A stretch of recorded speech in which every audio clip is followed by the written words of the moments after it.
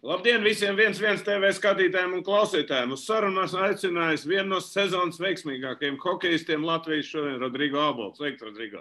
Čau. Titulu tu nedabūji kā Ralfs, ja, Čehijas, bet ļoti interesanti vispār sezonu, ja? Jā, laikam tā var teikt.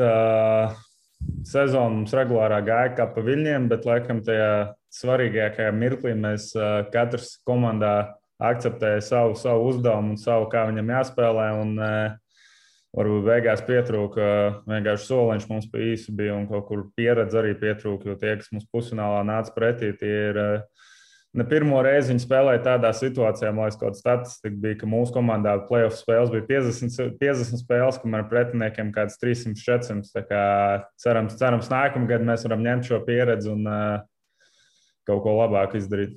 Tu zini, ka tev vienu vārdu pietrūka līdz rekordam? Jā, dzirdēju. Dzirdēju, Ļauskam ir Aleksandram 21.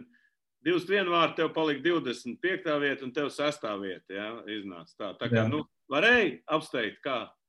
Protams, ka varēja. Lēnt apakaļ.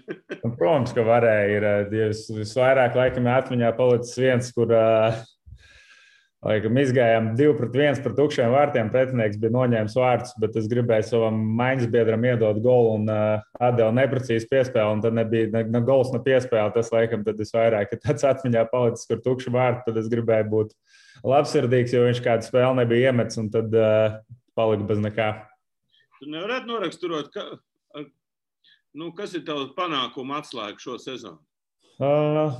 Es domāju, daudz, kas šeit es jūtos komfortabli gan komandā, gan no treneru korpusa es jūtu lielu uzticību un arī lielu spēles laiku, un viņi man liek pozīcijās, kuras var būt veiksmīgas, un arī tas ar to uzticības kredītu, ko es iegūstu, es arī tieku spēlēt ar labiem maiņas partneriem, kas arī diezgan svarīgi, lai kaut ko uz tā laukuma izdarītu, jo vienam pašam grūti ir. Tā kā, es domāju, tas tāds miksējums kopā, un tad jau arī veiksmi savā ziņā kaut kur.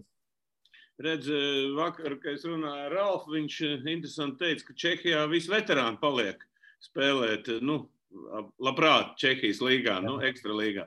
Tā kā ir Zviedrijā, kāds tas Zviedru līmenis salīdzināt varbūt ar to pašu KHL un tieši finanses ziņā varbūt apskaidro mūsu auditorijai? Finanšu ziņā laikam nebūs tā spēcīgākā līga, kur braukt un pelnīt naudu. Es domāju, ka Šveicē maksā labāk, KHL pavisam noteikti maksā labāk.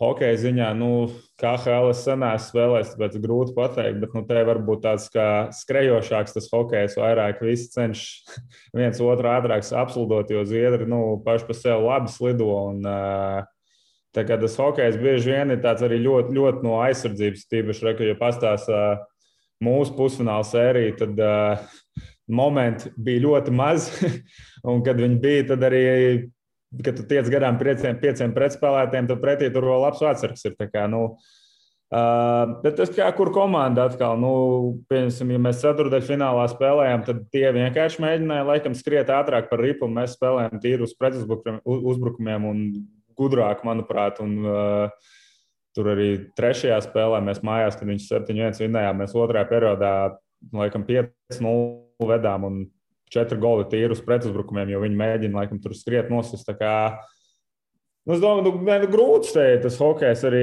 ļoti bieži vien cilvēki, kas ienāk pirmo reizi šajā līgā, gan mans maiņas biedrs, kas bija Renduličs, gan citi, kas no Amerikas brauc, viņiem ir pat mazliet tāds šoks, cik daudz jāslido un jāstrādā, lai kaut kādu momentu izveidotos. Zviedri slavena savu slidošanu. Es, godīgi sakot, neesmu slidotājs, es nevaru te nekādā ziņā tev te būt kaut kāds eksperts, bet pasaka, ko tad Zviedri atšķirās tieši ar to slidošanu? Kāda ir tā skola salīdzinot ar Latviju, pieņems?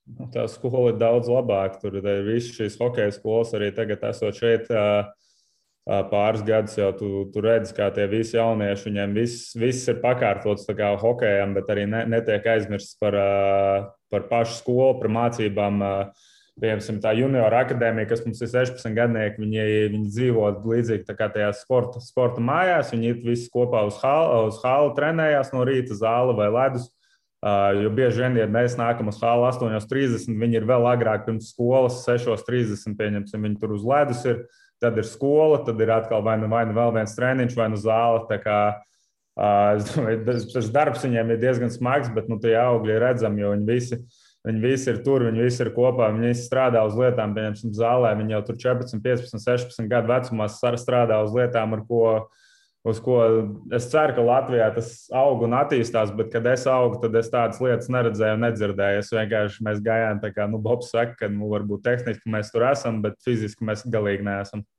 Tātad es varu par šo tēmu vienmēr runāt. Saucamā specializācija, te šobrīd visi Latvijā ir drausmīgi neapmierināti ar to, ka tikai spēlē hokeju un kopā neattīstās. Kā zviedri trenējās?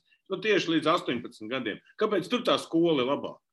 Sistēma vai kas tas ir? Gan jau, ka sistēma, resursi, tur ir tās halas, tur ir rentās un tās sporta skolas rentās. Tā kā es domāju, tur tā arī atšķirība. Resursi ne tikai finansiālai, bet arī cilvēki, kas zina, ko viņi dara un kas zina, ko viņi māca bērniem, kad viņi aug. Un, es domāju, tas ir gadu gaitā, gadu vairākiem. Tas nav tā, ka vienā gadā, es domāju, viņi pēkšņi palika labi. Un tas es domāju, jau gadus 20, 30, 40 tur iet, kad tā vienkārši tā sistēma tiek audzināta. Un tas resurss arī ledus un viss pārējais. Viņi var iet slidot, viņi var iet trenēties vienmēr, kamēr mums ir mazliet grūtāk, jo mums tās halas ir, cik ir. Un tad mēs mēģinām viņus sadalīt uz jauniem hokejistiem, uz amatieriem, uz daļslidotājiem.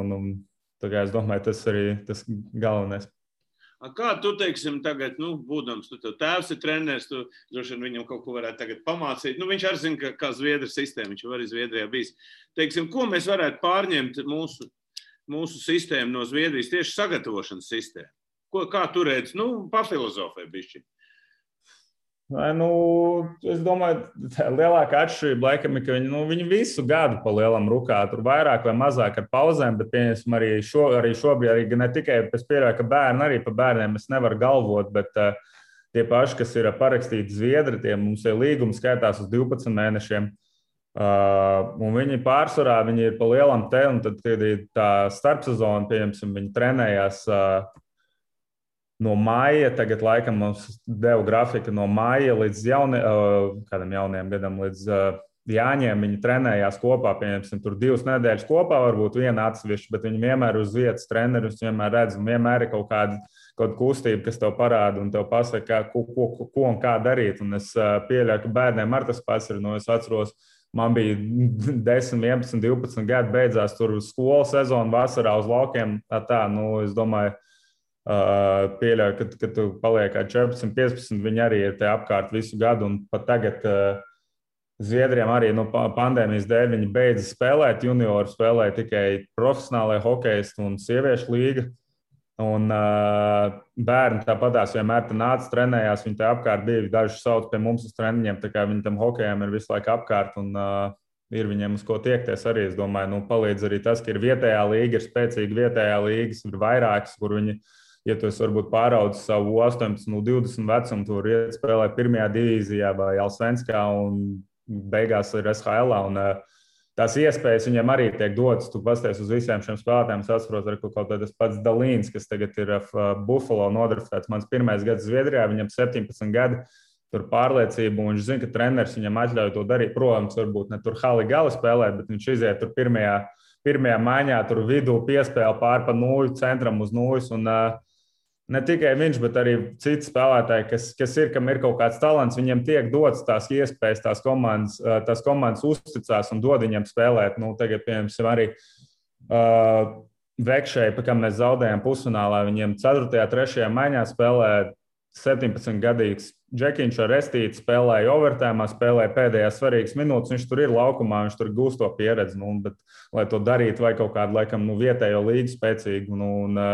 Es saprotu, arī Dinamo to grūti dabūt, jo tur visi prasa rezultātu. Kamēr šeit tas rezultāts, protams, viņi prasa, bet varbūt kaut kur tiek piedots uz to, ka nāks kāds prospekts ārā vēlāk.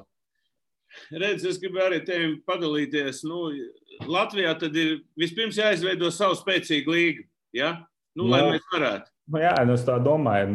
Tad tiem bērniem nav nekur jāskrien prom. Viņi visi šobrīd, gribot, negribot, ja tu gribi spēlēt hokeju kaut kur profesionāli, visi skatās, kā tikt šajās Šveicē, Zviedrijā, Amerikā, tur koledžā, kaut kur ir, es neteiktu ne nopietnāk, bet profesionālāk. Un tev agri vecumu, tev ieliek tos pamatus, un kad tev paliek 18, 19, kad tu nāc no Latvijas, un ka tu neesi jau tur 2 soļus atpakaļ, tev varbūt ir 18, 19, bet tev nāk pretī čaļi, kam ir 15, 16, un fiziski ir tikpat spēcīgi kā tu. Jā, redz, labi, ka tāds spēlētājs, kā tu brauc un redz to pieredzi nodot. Redz, tagad mūsu hokeja federācija ņem Kanādas, piemēram. Ko Kanādas un Zviedrijas hokejs atšķirās vispār? Es domāju, godīgi, es domāju, tas hokejs tagad visur sāk palikt vienāds. Varbūt to tik ļoti krasi varēja pateikt. Atšķirības varēja pirms 10, 15 gadiem, kad tur Krievi nekad nemet zonā, tur Zviedris lido ātri, kanādieši met zonā, skrien pakaļ. Bet tagad man tēvs arī skatās to kaut vai pašu SHL. Tagad viņš saka, viņam liekas, ka pirms 2 gadiem tas hokejs likās savādāks, mazliet interesantāks, bet tagad atkal ir vairāk tāds iemet zonā, aizskrien pakaļ. Tas ir normāli, jo visi paliek spēcīgāki, visi paliek labāki slidotāji. Tur grūti ir apspēlēt kādu, jo visi ir vienkārši, tas viss notiek ātrāk, un tad nāks pieņemt tos lēmumus vienkāršākus. Un tad kam ir tā meistarība to spēli mazliet apstādināt un ievest savā tempā, tad tie ir tie, kas labi izstāsta. Tu man izskaidro, kāpēc tu vēl pagarināji līgumu uz 2 gadiem? Kāds bija pamats? Es saku, 2 gadus. Tur vai tu jūti, ka tu vari pilnveidoties, ka ir treneri, kas pilnveidoties? Es tā domāju. Es saku, ka man no treneru puses un no menedžments ir pilnīgi uzticības kredīts tiek dots, un es jūtu, ka es zinu, ka es nāku šeit spēlēju 18, 19, 20 minūtes spēlē, un tā līga ir laba. Arī to nevar noliegt, un ar katru gadu, kopš es esmu bijis, man ir bijuši vairāk punktu, vairāk piespēles, vairāk golu, un galvenokārt arī pats jūtos labāks kā spēlētājs un mazliet nobriedušāks. Tāds bija tas galvenais pamats un tā galvenā doma. Kamēr es jūtu, ka es šeit varu progresēt un kļūt par labāku spēlētāju, tikmēr es domāju, es tur varu palikt. Arī grūti noliegt to, ka tāpēc, ka Pluņās, ja vasaras beigās būs jauna atves, bet dēls piedzims, un tad arī sievai šeit būs vieglāk zinot, ka šeit apkārt ir pazīstami cilvēki, pazīstama apkārtne un arī komandas biedru sievas, kas var palīdzēt viņai un mums. Es droši vien daudz šīs intervijas skatās, un tomēr par Zviedriju mums ir maz informācija. Tu mums esi tāds galvenais, kas saka sistēmas. Zviedrijas sistēmas dod savu analīzi, un tas ļoti interesanti. Ko atšķirās AHL un SHL, piemēram, amerikāņu AHL un SHL? Tieši tādam jaunam spēlētājam. AHL arī īstenībā ir tāds, tur ir rietumu un austrumu tā konference, un es esmu runājis ar mums komandā Niks Īberts. Viņš ir spēlējis gan austrumos, gan rietumos. Un viņš teica, ka austrumos hokejs ir drausmīgs salīdzinot ar rietumiem. Tur austrumos atkal ir tas vecais klasiskais, ka liekas, ka iemet zonā, kaplējies un cer, ka izcīnīja momentu. Tāds. Šeit atkal, Zviedrijā, es domāju, jā, arī ātrs tas hokejs ir, bet ir komandas, ka viņiem ir interesi vairāk spēlēt ar ripu, vairāk pieturēt ripu, veidot momentus no kontrolas uzbrukumiem. Tagad es saku, visu laiku pēdējais, ar ko es varu salīdzināt, Vēkšu. Viņi arī, ja tu pasties, kā viņi spēlē piespēles vienmēr viduszonā vai savā zonā. Viņi nekad nemēģina vienkārši atmesties no ripas vai mest ārā to ripu. Vienmēr aizsargam, viens aizsargs slido neitrālajā zonā uz priekšu, viņš ado apakaļ otram aizsargam, aizsargs maina malu uzbrucējiem ātrumā. Tās tādas lietas, ko es pagājušajā gadā vismaz AHL vai ļoti reti, vai vispār neredzēju. Pāriesim pie tavām spēlēm. Regulārajā čempionātā jums bija pēdējais zaudējums Fērstadam ar 2-3. Tas sanāca, ja es būtu uzvarējuši, jums būtu pavisam cita tā play-off spēles. Ja? Tad jūs nenožēlot, ka jūs zaudējāt to maču? Nē, tur bija tā, vai mums pirmajā kārtā treneri tur gāja apkārt. Protams, mums bija tā izvēle, un tad gribot, negribot, mēs tur par to runātu. Man liekas, mēs vinētu runāt, ka mēs tur kaut ko ne tā izdarījām, mēs zaudētu, mēs kaut ko ne tā izdarījām. Ja mēs vinētu, mēs spēlētu pret Haleftio, kas, viņiem atkal ir tā pieredze, no kā treneri baidījās vairāk. Viņi tur entos gadus ir bijuši finālos, tur spēlētāji, kapteiņi, visi tie, viņi vēl joprojām tur uz vietas ir, lai atkal Leksāns vairāk ir tā jauna komanda. Viņi ar pirmo reizi bija SHL playoffs, kura tur gada. Tad mūsu treneri, viņiem likās, ka viņi būtu komfortablāk spēlēt pret Leksandru. Ja jau 4-0 viņus vinējām, tad laikam bija aizgājuši pie kaut kāda gaišreģi. Es par to arī tev gribēju prasīt, vai tie treneri jau bija visi izreikinājuši. Viņi laikam bija visi izreikinājuši. Man likās, tobrīd, nezinu, man bija vienalga. Es viņam teicu, es saku, man vienalga, es iešu spēlēšu pēdējo spēli, es neiešu speciāli atslidot, lai mēs zaudētu, lai mēs spēlētu pret Leksandru. Tad tā bija viņa izvēle, par ko visur Zviedrija mēdījos runāja, par to, ka mēs minūti līdz beigām mēs 2-3 zaudējam, nenoņemam vārdsargu laukumā 4. maiņu. Acīm redzams, ka mēs nevēlamies vinēt šo spēli, vai treneri pareizāk nevēlas vinēt šo spēli. Es atbildēšu uz jautājumu, ko es arī gribēju uzzināt. Pāriesim pie play-offiem. Jūs tam Leksandram pārbraucāt pāri tā, godīgi sakot, nevienam negaidot, jā, kā tu teici jau pirms tam, kad spēle gāja no rokas, jā. Jā, es arī domāju, tajā brīdī, es pats biju pārsteigts, cik ļoti mēs tā kā labi spēlējam, un arī to teica mūsu traumētie spēlētāji, jo mums bija 2-3, kas bija traumēti, un viņi no malas teica, ka pavisam savādāk mēs izstājāmies. Es domāju, mēs vienkārši morāli bijām vairāk gatavi, un mums bija skaidrs zināms, kāds ir plāns mums, un kāda ir viņas trumpi, un kā mums tos viņus apturēt. Viņiem bija ļoti labi tā pirmā maiņa, kas bija Hriviks un Selariks, trešais bija Kampers, bet Kampers bija traumēts.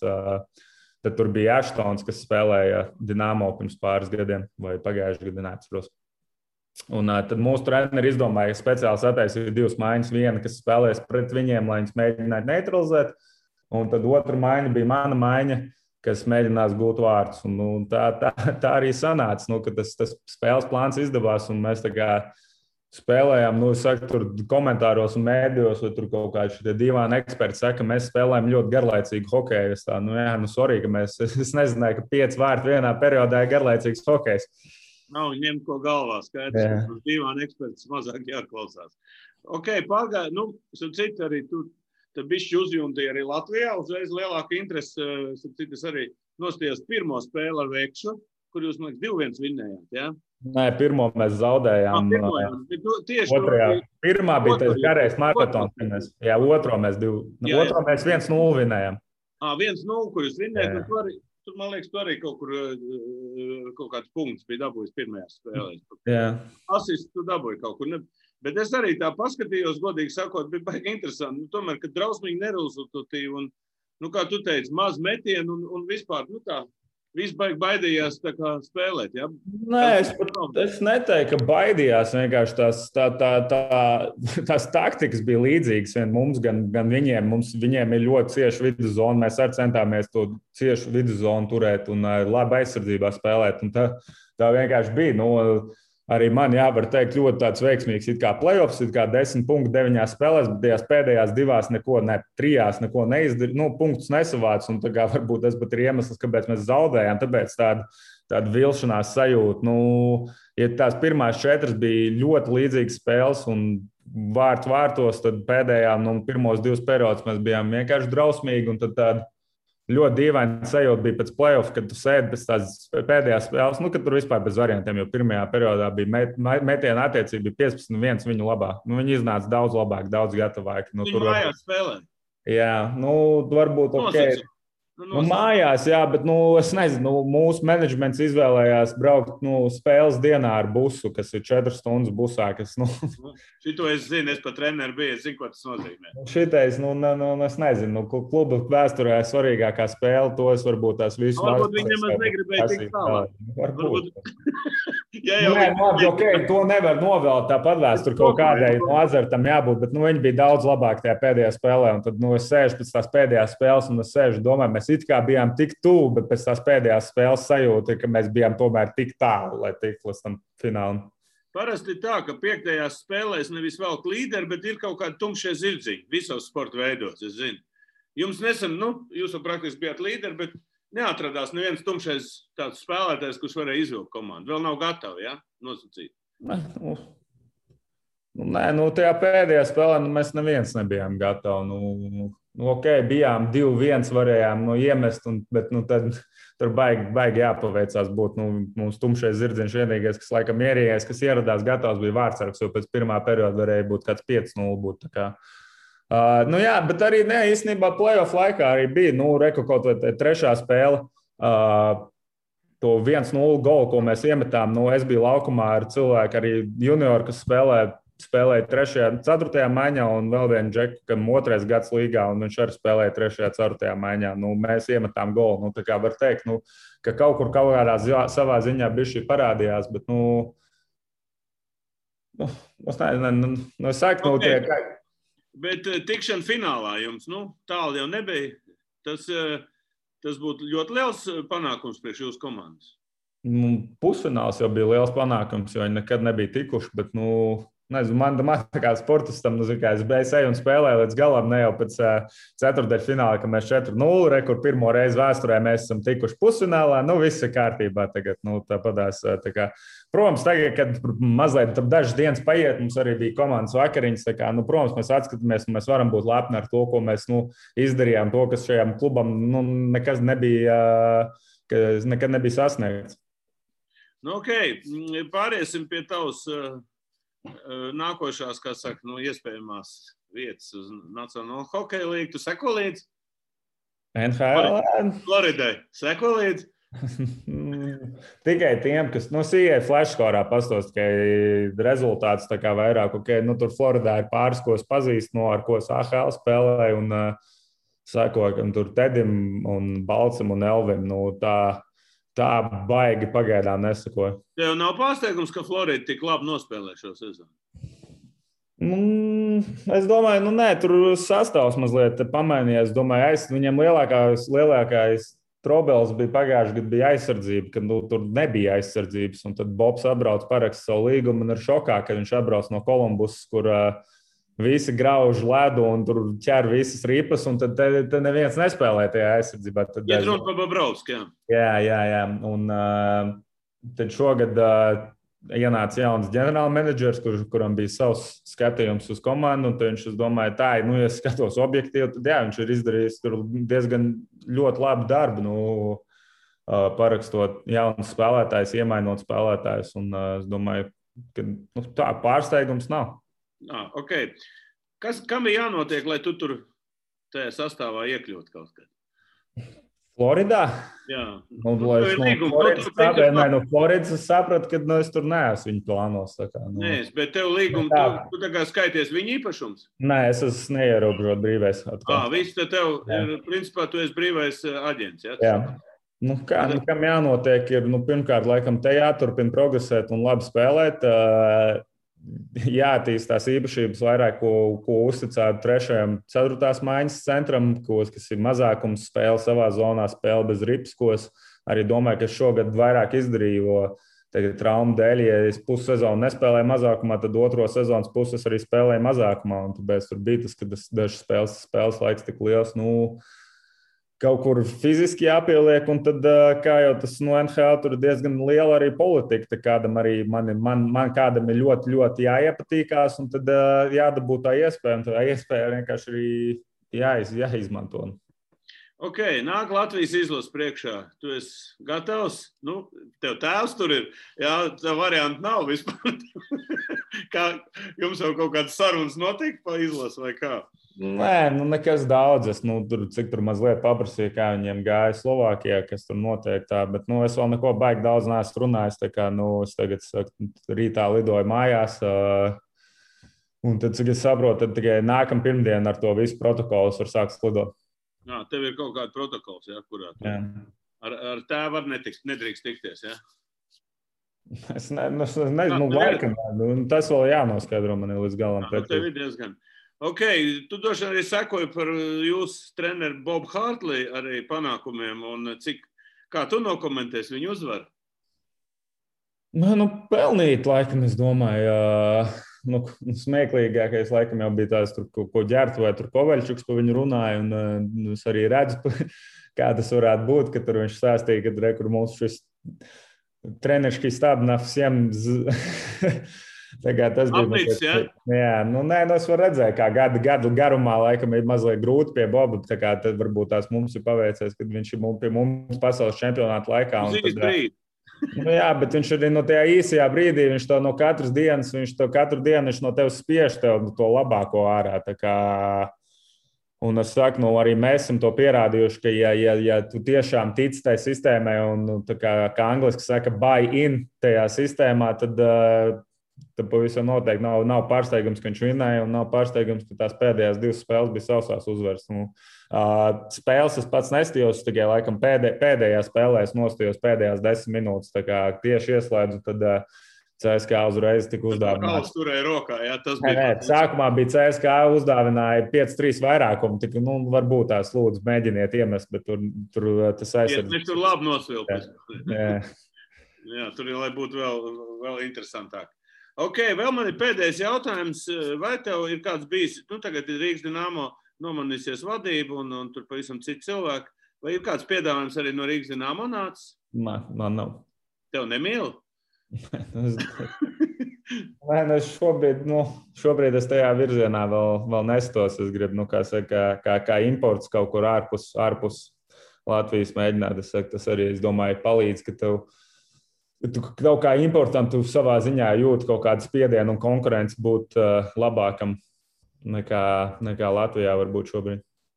Tas varbūt nav pamats tiem Rīgas Dinamo spēlētājiem, kurus visiem pārmet, redz, viņi te nodrošinājuši vietas, aldziņas un necīnās pa vietu. Tas ir kaut kāds tāds arī pareizs? Es domāju, kaut kāds blakus efekts savā ziņā, protams, tas var būt. Tur cik tur sanāk, 5-6 gadus pēc kārtas spēlē, tev tie komandas biedri pa lielam ir tie paši, un tu visu zini, un tu jūties komfortabli, un varbūt tās, man grūti spriest, es tur neesmu bijis. Es domāju, katram hokejistam ir grūti, ja tu tik daudz spēles zaudē, un tad varbūt tās mazliet tā, tad tu jau atnāc uz halu un tev jau ir depresija, jo nav tās emocijas, nav tā prieka, nav tas pozitīvisms, ko pieņemsim kaut vai ok, mēs vinējām vienu playoff kārtu, bet ja tur arī no ģērbtuvēm bija video, kā mēs pēdējo spēli pirmajā kārtā mēs vinējām overtājumā, un tur no ģērbtuvēm kamerā, kā tur visi priecājās, visi bļaus, visi aptver viens otru. Tās emocijas ir tādas, pa ko mēs spēlējam, un cerams, ka Dinamo tādas drīz atgriezīsies. Ok, kāda plāna tev ir ar Latvijas izlasi? Cik tālu jūs varat aizspēlēties? Kā tev liekas? Mēs esam gatavi beidzot playoffā tikt. Mēs jau tikām Dānijā. Nē, es domāju, tā nopietni. Labi, es nezinu, kas notiek citās izlasēs un kas brauks pretī, bet es domāju, ja ir gads, kad Latvija to varētu, tad es domāju, šis ir tas gads, kad varētu būt vislielākās iespējas. Pagaidām, diemžēl, Elvis ir tikai apteicis, bet, ja pārējie neatsaka un mēs tiekam stiprākajā sastāvā, es saku, tas turnīrs ir īsts, un es domāju, tas var mums nākt pa labu un spēlēt tikai pa labu. Ok, ar to es arī tev, pabeigšu sarunu, novēlēšu tev, sagatavoties Latvijas izlasē un beidzot tikt kaut kur cīņu pa medaļām, ko mēs tik ilgi gaidījām. Jā, paldies. Labi, un laimīgi atgriezties mājās. Labi. Paldies. Etā.